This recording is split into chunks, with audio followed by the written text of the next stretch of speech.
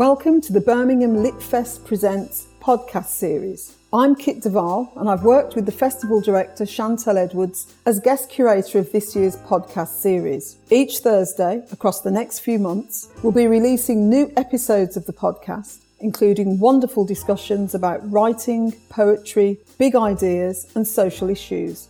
This week's episode brings together journalists Natalie Fines and Lynn Enright to discuss the politicisation of women's bodies and sexual desire, the importance of sex education and the impact of the porn industry on our attitudes towards sex and our own bodies. In conversation with Birmingham Literature Festival director Chantal Edwards, this episode continues the conversation about sex, intersectional feminism and gender, started by the author's books Behind Closed Doors, Sex Education Transformed and Vagina, a Re-Education. Welcome to the Birmingham Literature Festival podcast. I'm Chantal Edwards and I'm the festival director, and I'm really excited today to welcome writers Lynn Enright and Natalie Fines to the podcast and to join them in discussion about their books. I'm going to introduce them both and their books to you, and then we're going to dive into a wonderful chat about their work and all the ways their books are challenging our ideas about sex, women's bodies, intersectional feminism, and last but most certainly not least, vaginas. Our first guest is Lynn Enright, and she's a journalist who has written for Vogue, The Irish Times, The Guardian and BuzzFeed, as well as many other publications where she writes about feminism, current affairs, women's health, fashion, the arts, politics and pop culture. The book we're here to talk about today, Vagina, a Re-Education, is her first book, and it provides people with information that's often obscured about the female body, confronting taboos and the patriarchy in the process. Our second guest is Natalie Fines, a journalist and filmmaker who writes for The Guardian and The Independent. She makes documentaries and has taught sex education and consent classes in schools, universities and youth centres. Behind Closed Doors, Sex Education Transformed is her first book, and it offers a manifesto for an inclusive sex education that offers young people an honest insight into sexuality, whilst identifying the varied and layered inequalities that currently stand in the way of sexual freedom. A very warm welcome to you both. Thank you for being here. Oh, thank you for having us. I loved both of your books. I thought they were really compelling reads, and I came away from them feeling like I'd learnt a lot. And when I was reading them, it really felt like there was real passion and impetus behind them. And I wanted to start by asking you both, and perhaps we could start with Lynn, about what had inspired you to write them. So I was working at The Pool, which is now defunct, but was a website aimed at women. And it was a place that kind of covered a broad array of topics, and I was head of news and content there, so commissioning stuff about politics and feminism, but also, kind of film or books or, really everything. But when we covered subjects about women's bodies and about kind of taboo subjects like fertility, infertility, miscarriage, childbirth, post-childbirth vaginas, all of that kind of stuff, there was just a real response from the readers. So that got me thinking, and, I kind of could sense that, and I wanted to do something with that. And then also around that time, Me Too had happened, and the Repeal the Eighth movement in Ireland was underway. So the push for free, safe, legal abortion in Ireland. And we'd never had legal abortion in Ireland, but we were on the cusp of it then when I started to write this book. And so I got to think about how the basics of biology and the fact that so often just the basics about our bodies are obscured, whether that's in sex education or even in the way we're spoken to, kind of woolliness and a lack of clarity around the way we speak about our own bodies and the knowledge we actually have available to us. So I got to think how that's connected to then these much wider concepts and problems, like like what we saw with Me Too, so like sexual assault and sexual abuse, and like the fact that abortion wasn't legal in Ireland until 2 years ago. And I think that was connected to our discomfort around biology. So it was kind of bringing those two subjects together was how this book started. Thank you. I think you can really feel that in the book as well. As I was reading it, I certainly felt like I could see the intersections of the ways all those things were working together. And the same for your book as well, Natalie. I thought you did a really good job of showing the ways that women's bodies in particular are the intersection for a lot of those things. So same question to you, really. Was there a particular moment that led to you writing the book? Yeah, so I was also working at a magazine called Consented Magazine, and we used to kind of publish these pieces on an array of different topics, but we also used to go into schools and teach classes and lead workshops. And I, with a kind of few other people, we were attached to this kind of activist collective called Resist and Renew, started teaching consent and sex education workshops in schools. And for us, the focus was always around, not just providing like the practical tools of sex education, but also trying to teach young people or show them how these issues are often so much more connected to wider political social structures. And I found going into the schools like really, really rewarding and incredibly inspiring. And since then, afterwards I started writing about it and realized, quite in lots of ways, quite how far young people had come in terms of their sex education. The same as Lynn, it was also a similar time that Me Too was all coming out. So lots of the young people were discussing the implications of the movement and what it meant for them in terms of their own experiences with sexual violence and feminism and so on. And there have been some really fantastic resources that are now available online. But in lots of ways, it also hadn't come along that far.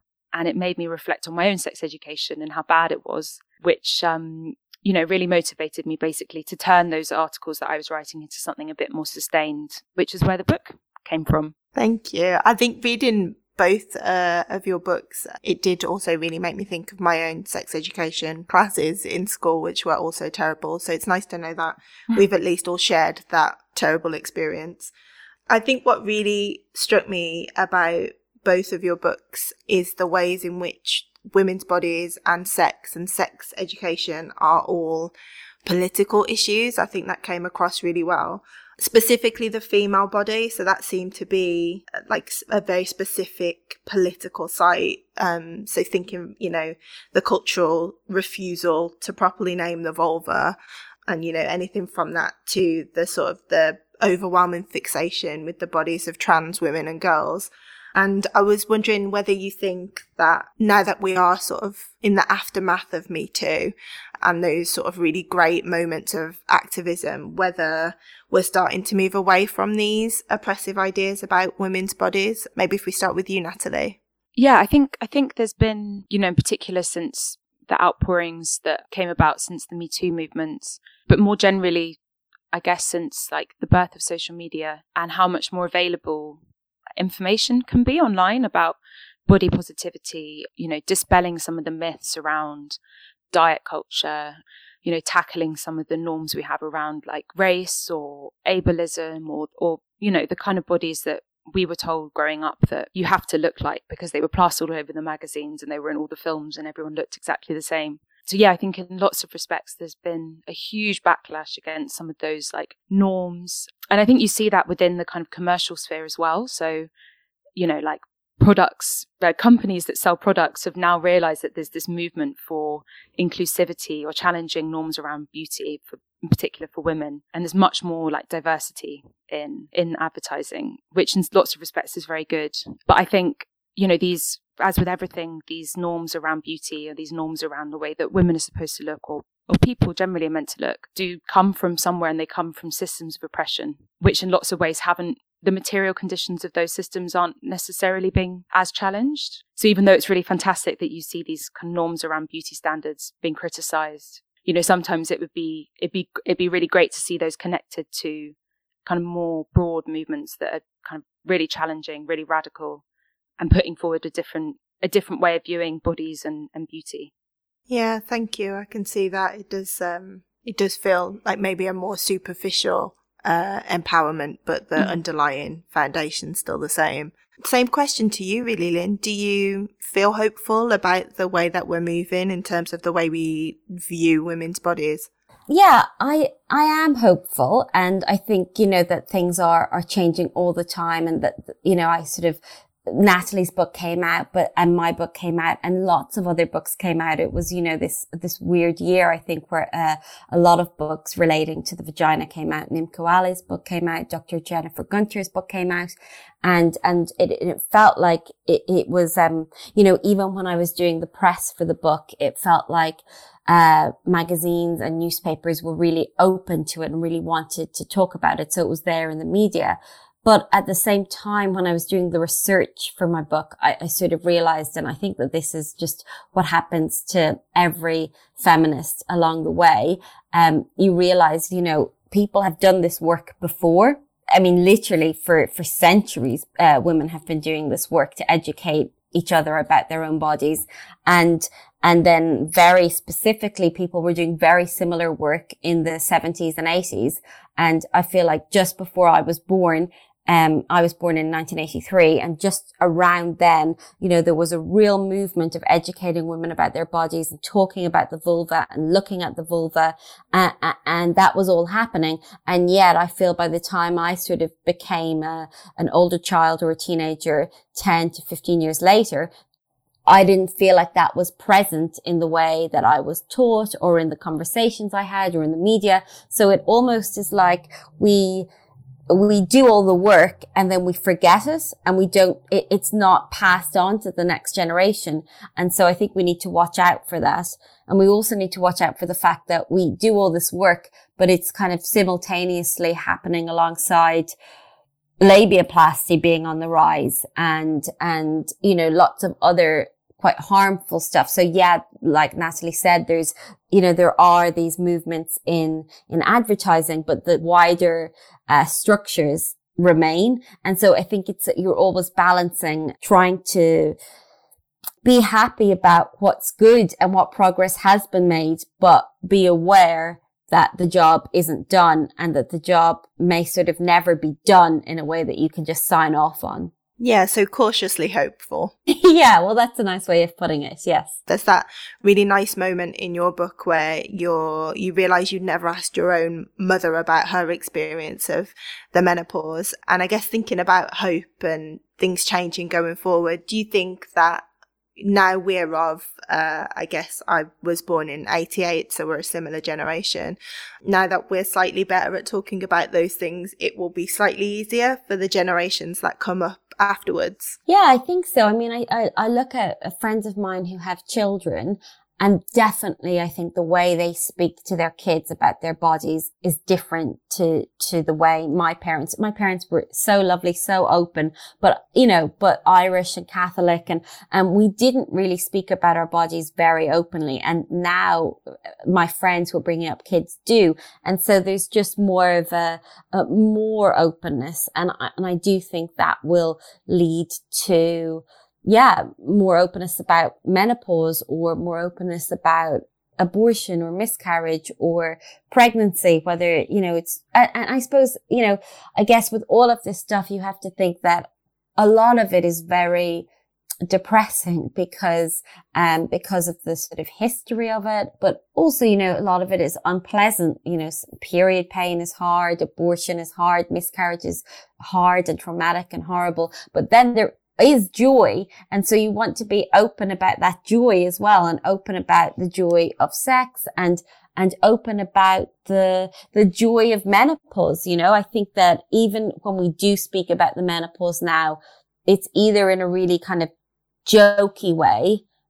So it becomes the butt of the joke, and the woman who's experiencing it is also sort of the butt of the joke, or it's, about how terrible it is. And that's really important to talk about that. But it's also important to talk about the fact that it can be really empowering for some people, and it can mark the beginning of a really positive change for some people. And I think that, I want us to be more open about both sides of everything, about how hard it can be to have a vagina sometimes, but how brilliant it can be too. Yeah, thank you. It's a really nice way of putting it. What struck me is, from both of your books really is that there is a real sort of cultural silence around these issues. We don't talk about sex and we don't talk about periods and all of these things.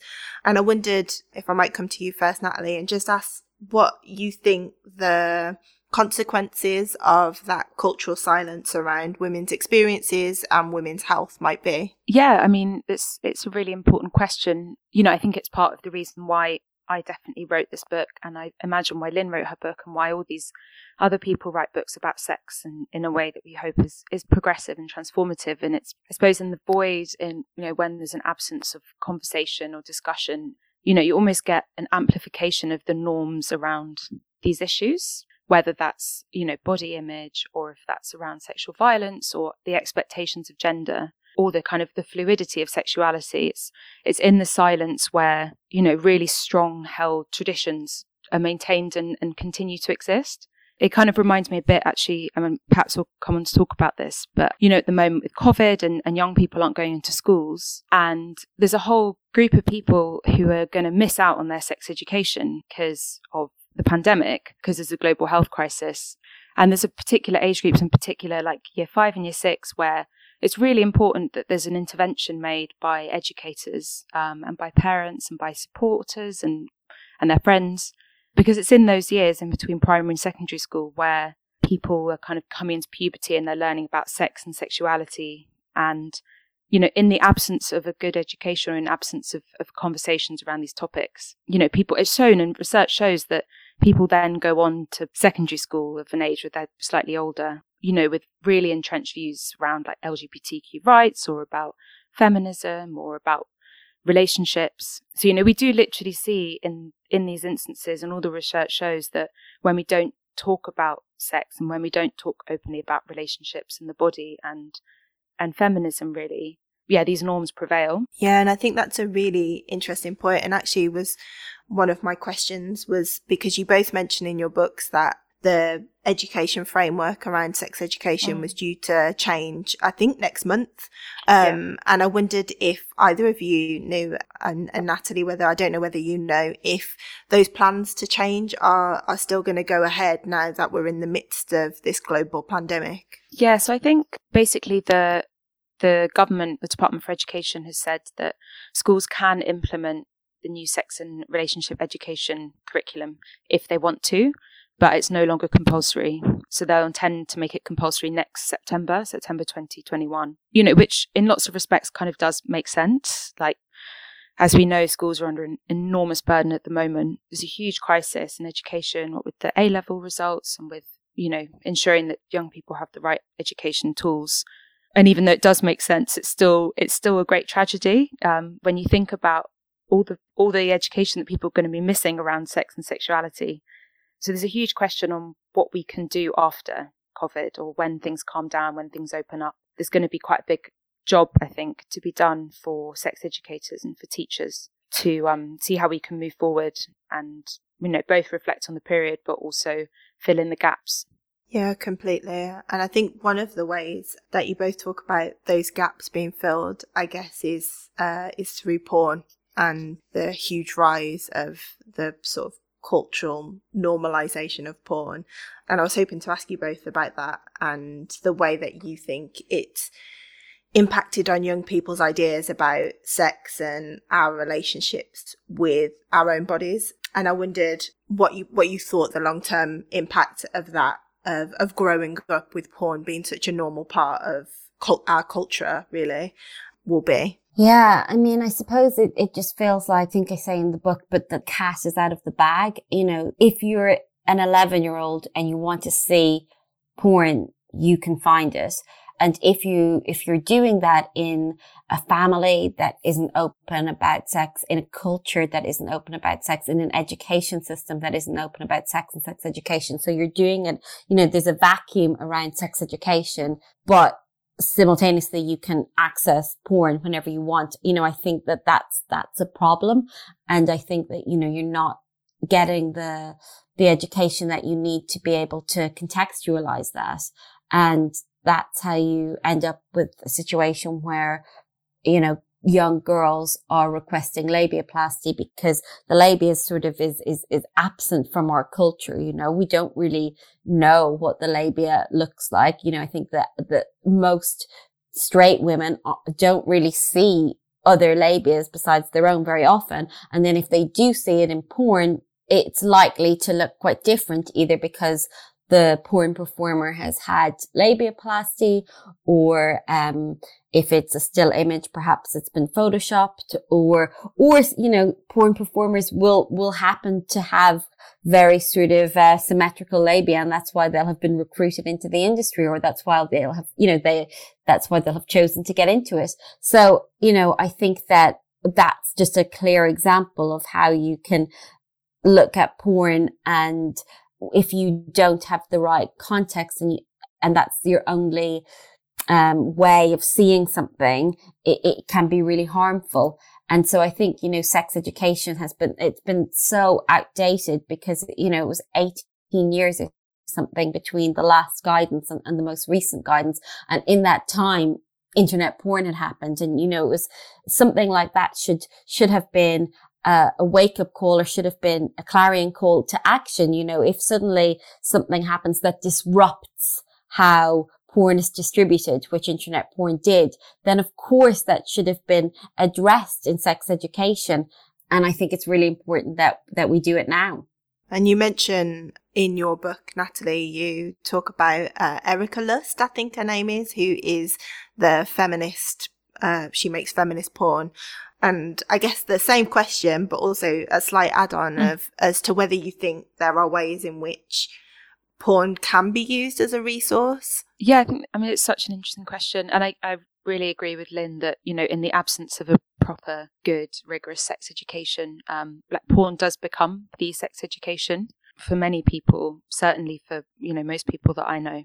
But, you know, something I write about in the book is like, how porn has existed, as far as we know, you know, for thousands of years. Like, humans have always created objects or visual representation as erotica, basically. And I think when we talk about porn today, what we mean generally is the kind of mass-produced, hyper-commercialized, really deregulated, straight porn that most of us think of when we imagine it, which is, you know, as we all know, riddled with problems and riddled with unrealistic expectations, both on women but on men, around body, around performance, around sexual expectation and all of this stuff. But there is, you know, a growing kind of part of the industry which kind of calls itself feminist, or which follows principles around, you know, particularly around like the politics of work. So paying performers properly, making sure that they're safe, that they use contraception, you know, and in many cases that they have some input into the performance and the production of the films, you know, which means also that consent is right at the heart of any of these kind of new sort of parts of the industry. So I think there's a growing movement of porn which is sort of challenging some of these norms around it, which I think is really exciting. But still the vast majority of porn is, you know, free. It's often degrading for women and so on. Just, I guess, changing tack slightly, I think what really struck me when I was reading your books and then thinking about your books was the way that language seems so critical, both in the sense of the words we use to describe women's bodies and the way, you know, we say front bottoms instead of vulvas, but also in the ways that words associated with women's bodies are almost unspeakable. So you were saying, Lynn, that, you know, we don't talk about miscarriage and we don't talk about menopause and periods. And I think both of your books are really excellent contributions towards helping us vocalize these things in ways that we haven't been able to before. But I wondered if you felt like that was changing in society more broadly, if we're becoming more open and I guess feeling less shame about our bodies. Do you think that's the case, Lynn? Yeah, I do. I think it's the same thing, cautiously hopeful, and the same thing about looking at friends of mine who have kids and, you know, and calling a vulva a vulva. But at the same time, when I was promoting this book and going to bookshops and literary festivals, often, people would ask the question, well, what, I have a daughter, and what do you think we should call it? Because there isn't a good name, because, front bottom, I know is a bit ridiculous, but there's nothing else. And, I just said, well, you can say vulva. So I think there is still a bit of hesitancy about using the word vulva. I think it's got a sort of, I don't know, a bad reputation or something. I feel like, and I say it in the book is called Vagina, a Re-Education. And when I started to write the book, I kept referring to the whole thing, the whole area as vagina, because I thought, well, that's what we call it. I know that it's not biologically correct, but it's what, colloquially we call that area the vagina. But then as I did more research, I realized, what a disservice we're doing the vulva by calling it the vagina and by not using the correct term, the vulva. And again, that's something that, feminists were talking about in the 70s and 80s, the importance of the word, the vulva. And I think that we're still a little uncomfortable about that word, because I think the vagina is more, well, it's the birth canal, and it's where if you're having heterosexual penetrative sex, it's necessary. Whereas the vulva feels more sort of, I think it does feel a bit more like a feminist word, because it exists on its own, not to give birth and not to be penetrated, but it's its own thing and it's its own sort of side of pleasure. And I think we're still a little bit awkward about that. And I think, yeah, it's an interesting point that we're sort of awkward about the very basics of the vocabulary, and then awkward about the experiences and what happens, and about, we're not good at talking about any of that, about sexual assault, about miscarriage, about anything that doesn't go well, I suppose, and even if it does go well, I think that people, I only realized when my friends started to have kids how different each birth story is, because even birth, this absolutely triumphant and brilliant experience, and everybody's so happy, babies, everybody loves babies, and it's a really happy time. People, everybody wants to talk about it, but they don't want to talk about the birth story. And I just thought birth was kind of the same for everybody. And I thought that, whether or not you got painkillers was a personal decision, rather than the facts of each birth being wildly different. And so, I think, we're really bad at talking about almost every aspect of sex and anything that can happen to the vulva and vagina. So hopefully we will get better, but we're not quite there. No, I completely agree. And I still find myself, even though I've read both of your books and I know it's the vulva, I still find myself saying vagina. And I do try and check myself now for slightly, your voice is in my head, Lynn, every time I do it. So thank you for that. I guess the similar question for Natalie, because I know you work with a lot of young people. Do you feel like that's changing for them? Like they have a better language to talk about their own bodies and their experiences? Yeah, I really genuinely do, actually. I always come away from these workshops I do in schools feeling really hopeful and inspired by the level of knowledge that exists amongst so many young people. And I think that is testament to the fact that there's so much more information out there. Since writing my book, and I guess Lynn's coming out as well, Sex Education, the series, is released on Netflix, which has been huge. And I think it's absolutely fantastic that something like that is out there. And I really wish that when I was younger, I'd had something that was so, honest and frank, candid about the language around our bodies, but also funny. It kind of comes back to what Lynn was saying earlier about the joys of sex and the joys of our bodies that we also need to remember, and that is so often missing in some of these kind of conversations around sex and relationships. But no, I think having been into schools, I feel very optimistic about the next generation. And it's not to say there aren't problems. There's a worrying trend amongst some young men around, being anti some of these feminist discourses, which I've definitely noticed in a lot of schools. And I think that's the kind of darker side to the internet that exists, and perhaps is kind of inevitable when you've got a really strong liberation movement from a marginalized group, that there's going to be pushback from, you know, those that hold power. I'm not sure what the kind of the anti-feminist stuff is about, but it's definitely there, as well as the progressive stuff. But on the whole, no, I think we've come a long way, and particularly from, you know, in comparison from when I was growing up. We never spoke about our bodies, you know, we never spoke about masturbation, we never spoke about our periods. When I first got my period, I didn't tell anyone for about 6 months. I didn't tell my parents. I felt so much shame about my body. And I think, I think we've come a long way, which is brilliant. In your book, Natalie, you talk about the origins of the birth control pill and the ways in which obviously it gave these amazing new options to women, but when it was actually quite steeped in racism and prejudice. And I wondered if you'd just tell us a little bit about that. Yes, it is an interesting and quite troubling history. So I think it was in the early 60s or late 50s when the pill was being developed, and as with many medical trials around that time, and I suspect still today, it was first tried out on very, very poor American women, which with devastating effects. I think quite a lot of women died. A lot of people experienced some of the like more extreme side effects of the contraceptive pill. And so then they weren't allowed to test it anymore in America.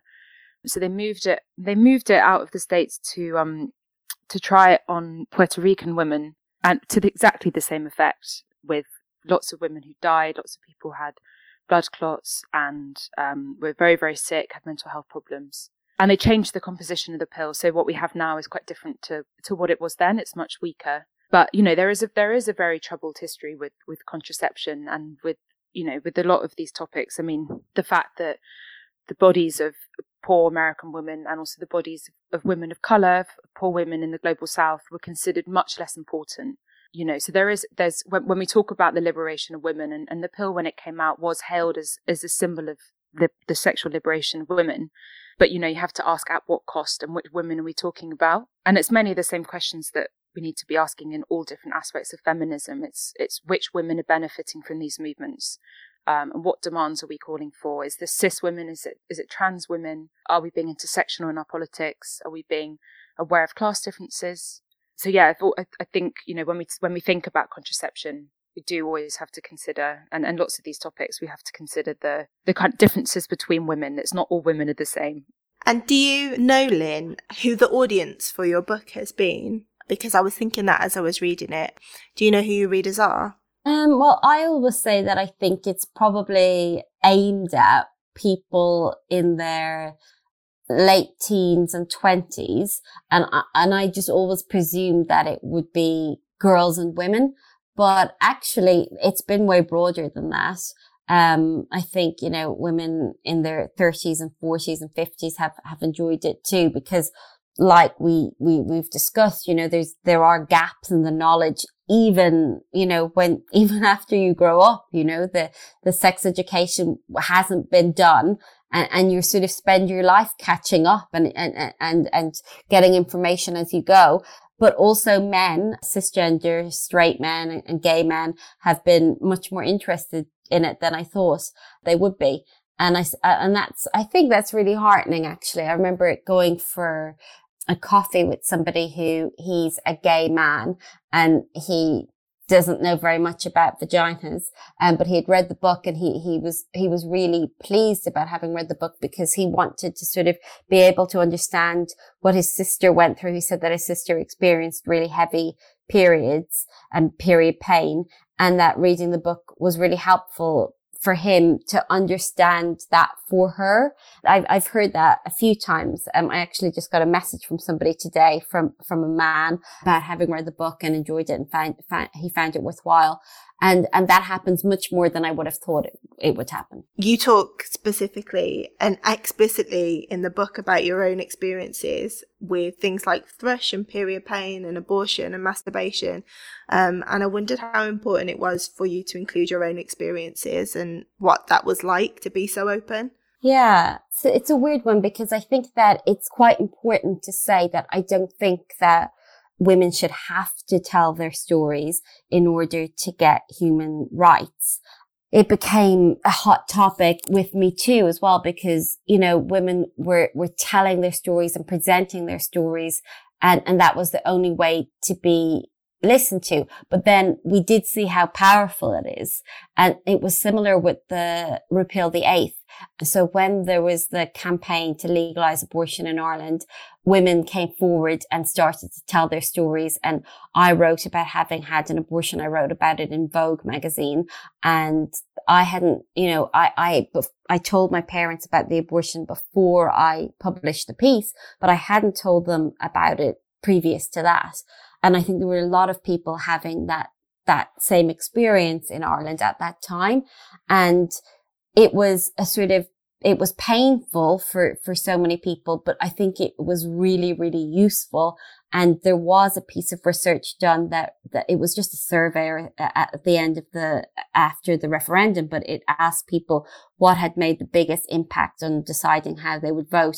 And people said personal stories was that came out at the top. And I think that's so telling. And so I suppose I feel like for me, I'm quite privileged. You know, I'm a freelance journalist most of the time. So I don't have an employer who, you know, I feel like it's almost good for my career to be able to speak out. It doesn't harm my career. I have a very supportive and loving family and husband. And, you know, it's quite easy for me to tell my story, because also I enjoy creating narratives, or I enjoy thinking about experiences as a kind of narrative. So that for me is an easy thing to do. And so I think if it's an easy thing for you to do, or it's a thing that you want to do, then it's useful and good. But I don't think that it's ever something that you should feel that you have to do. So I feel like I can do it because it's not that big a deal to me. So I may as well. So thank you both so much for your books and for being part of this year's Birmingham Literature Festival programme. It's been a pleasure to speak to you and participate in such an important and engaging discussion.